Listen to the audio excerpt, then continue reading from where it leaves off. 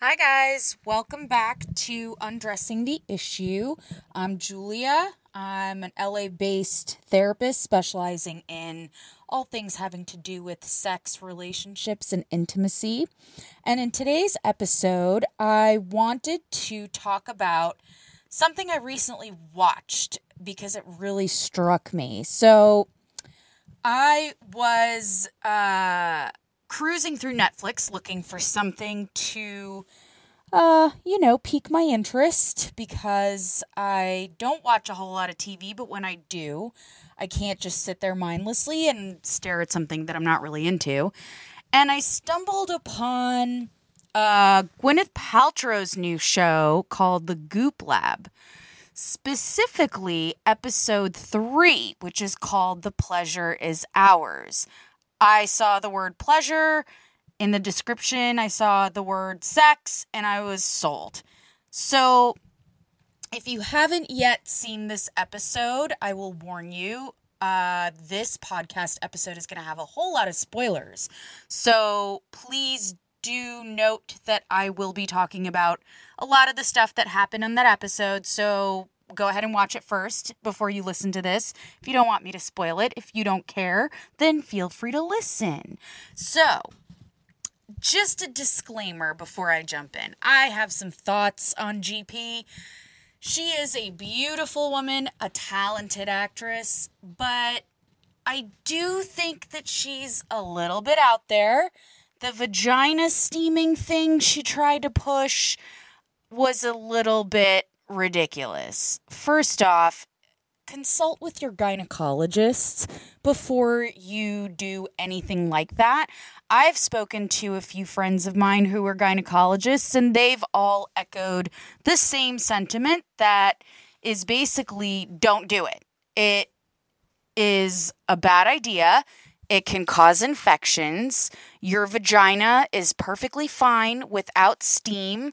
Also, if they're putting essential oils into the liquid that they're steaming, you can have an adverse reaction, you can have an allergic reaction, and generally, those kinds of warm, damp environments, like your crotch, your groin area, making them warmer and damper is basically just a petri dish for bacteria.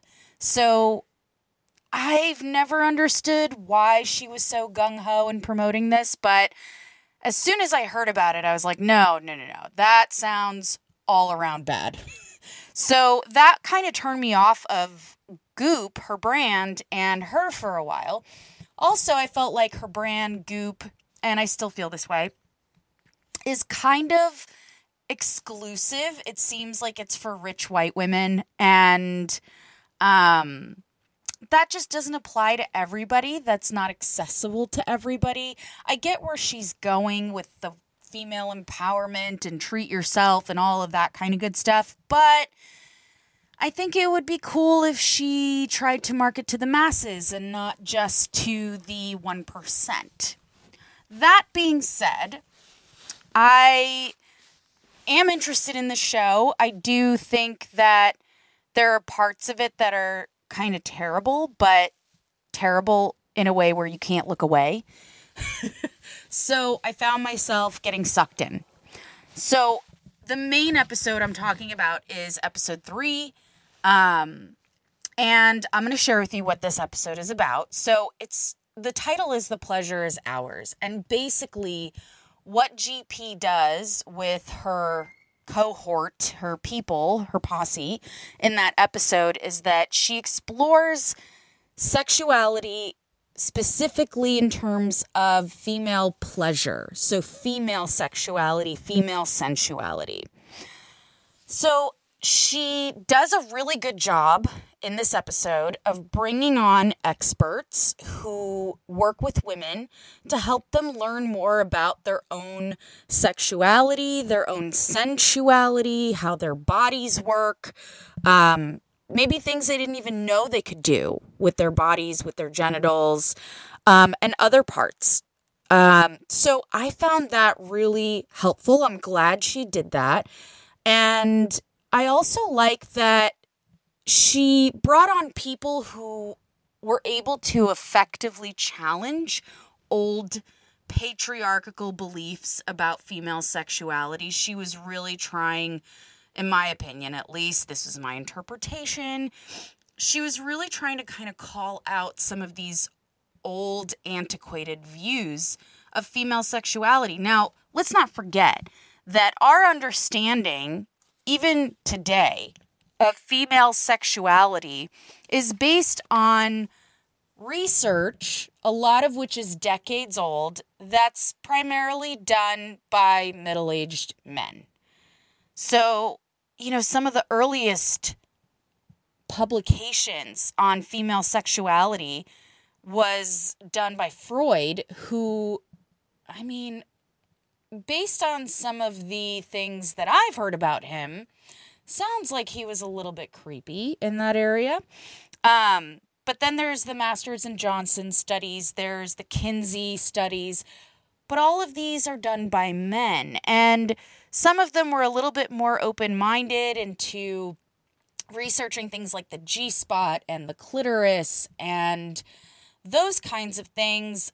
But it also really stuck to just a woman's physiology and not how that connects to her emotions, her psychology, her needs, that kind of stuff. So some of it is in the right direction of advancement and understanding, but some of it is still pretty patriarchal.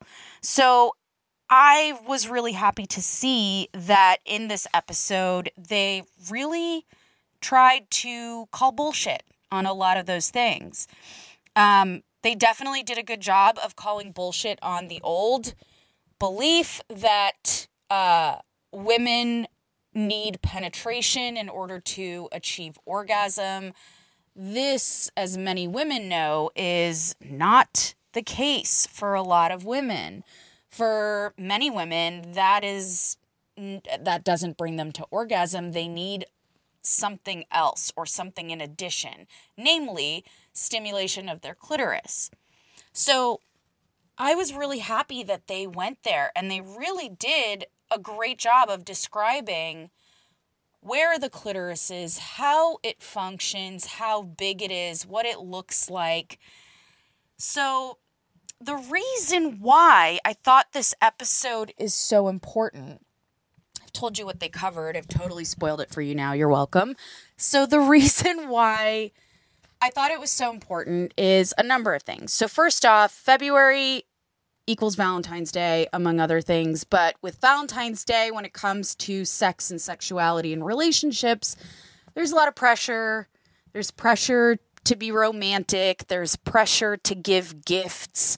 There's all sorts of stuff. There's pressure to put out.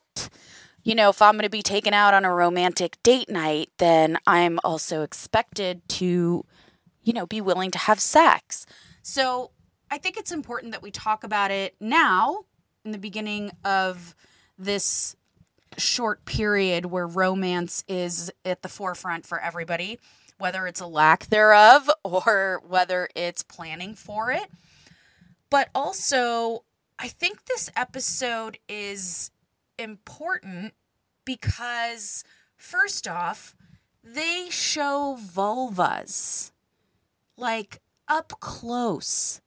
Different ones, hairy ones that belong to women of color. Fuck yes! I was stoked. I happened to be watching the episode with my husband, and I was like, wait, rewind. I gotta see that again. I'm blown away. I just thought that, first off, ballsy, GP, round of applause, ballsy, because you don't see a lot of that in a non-pornographic, fact-based, normalizing, body-positive, educational way. So I'm fucking stoked to see it. Just beside myself. I was literally sitting on my couch yelling, yes! I'm so glad you did this. Fuck yes. So in that regard, I was thrilled. Just thrilled. Yay, girl power. So that's one thing that I think is so important, because in these days and ages, we hear a lot about sex. Sex is still what's used to sell, but there isn't a whole lot of sex or sexual content that is fact-based, that is feminist in the way it's presented, that is non-body shaming. I just think that this is hopefully a trend, the beginning of a trend, and a very healthy one and a good one that I am 100% behind. So there's that. And I love that GP admitted to not knowing the difference in the anatomy terminology. She considered her whole genital area to be called the vagina. And Betty Dodson, who's one of the specialists who was on there, pointed out to her and schooled her a little bit that no, the vagina is actually just the birth canal. That is just the inside portion that babies come down through. The whole exterior, the labia area where the clitoris is, that is referred to as the vulva. Like Volvo, but vulva. And it was really nice to see GP, Gwyneth Paltrow, be humble enough to admit that she didn't know that. And I know a lot of other women who are not aware of that. So, again, bravo. I'm thrilled to see that things are being talked about appropriately and effectively and accurately. Most importantly, I also loved, and I thought it was really important that they did this, the normalizing aspect of it, of those flashes of images up close of vulvas, that they purposely tried to show different shapes and colors and sizes and all different ones. The reality is vulvas are like snowflakes, like fingerprints. They're all different. And they are all normal and beautiful and great.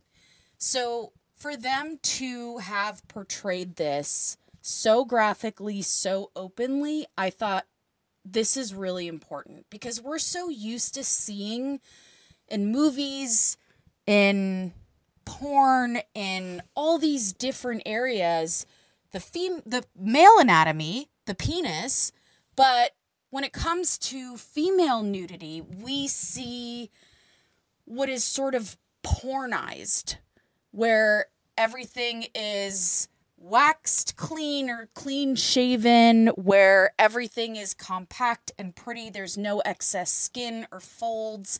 And that's just not the reality. And there have been hundreds of articles in women's magazines and whatever else, and I see it all the time online, even, and social media, about women's insecurity about their own anatomy, that it looks different from what they constantly see portrayed. And what we constantly see portrayed is so curated. It's so selective. And that is not what women, real women, always look like. So I thought this was important, that body positivity aspect, the normalization. Now, as important as it is, I mean, they could do a whole season on female sexuality. And on the website for the show and for the episode specifically, they even admit that there's so much there and they probably missed a lot. And some of the things that I wanted to touch on that I believe they missed but are of value is, what about women with trauma? They showed workshops with some of these experts who were helping women to explore how they experience pleasure, how they like to be touched, how they don't like to be touched, how they communicate the type of touch they want, which is awesome. And yes, a lot of women need to learn that. But what about if somebody has trauma and the idea of engaging sexually scares them or makes them uncomfortable in some way, or maybe they are no longer present when they engage in sexual behaviors or activities. So for those women, I think that they could have taken a deeper dive in terms of how to explore exercises related to things like sensate focus and exploring touch, even through non-sexual touch. They did do that a little bit, but they didn't do that in terms of really slowing it down to show people how to establish, communicate around, and maintain a sense of safety in that space. So I felt like that could have been more of a thing there. The other piece that I felt like they could have maybe in future episodes or whatever else they decide to do, they can go deeper into this. But what is a woman who knows what she likes, who understands her body, who is confident and secure? What is she supposed to do if she is engaging with a sexual partner with whom she shares her likes and dislikes and how she wants to be touched, and if things are going too quickly, or if she wants something else, something different, if she's able to communicate this and is really familiar with herself? But what does she do if her partner is not receptive? What if she's guiding her partner and trying to share with her partner, well, I'd rather you do this. This isn't working for me. Can you put more pressure here? Can you use more pressure there? But what if the partner's just like, well, this is taking too long. When do I get off? Can we just get into, the orgasm part of this? What is she supposed to do? And I think that this is sort of what they portrayed as sort of this idyllic situation where you have a cooperative partner, where you've got somebody who's receptive, who you feel safe with, who is a willing and able participant. But in many cases, that's not the case. What if it's just a morning quickie, but it could be too quick of a quickie and the woman may not actually walk away satisfied? How does she handle that? How does she communicate around that? What can she do? Does she masturbate in front of her partner after her partner's reached orgasm already? Does she just go about her day lacking satisfaction? That, I feel, should have been touched on. And if a partner is repeatedly not receptive or willing to take the time to tune in and focus on a woman's pleasure, is that a healthy partner for you?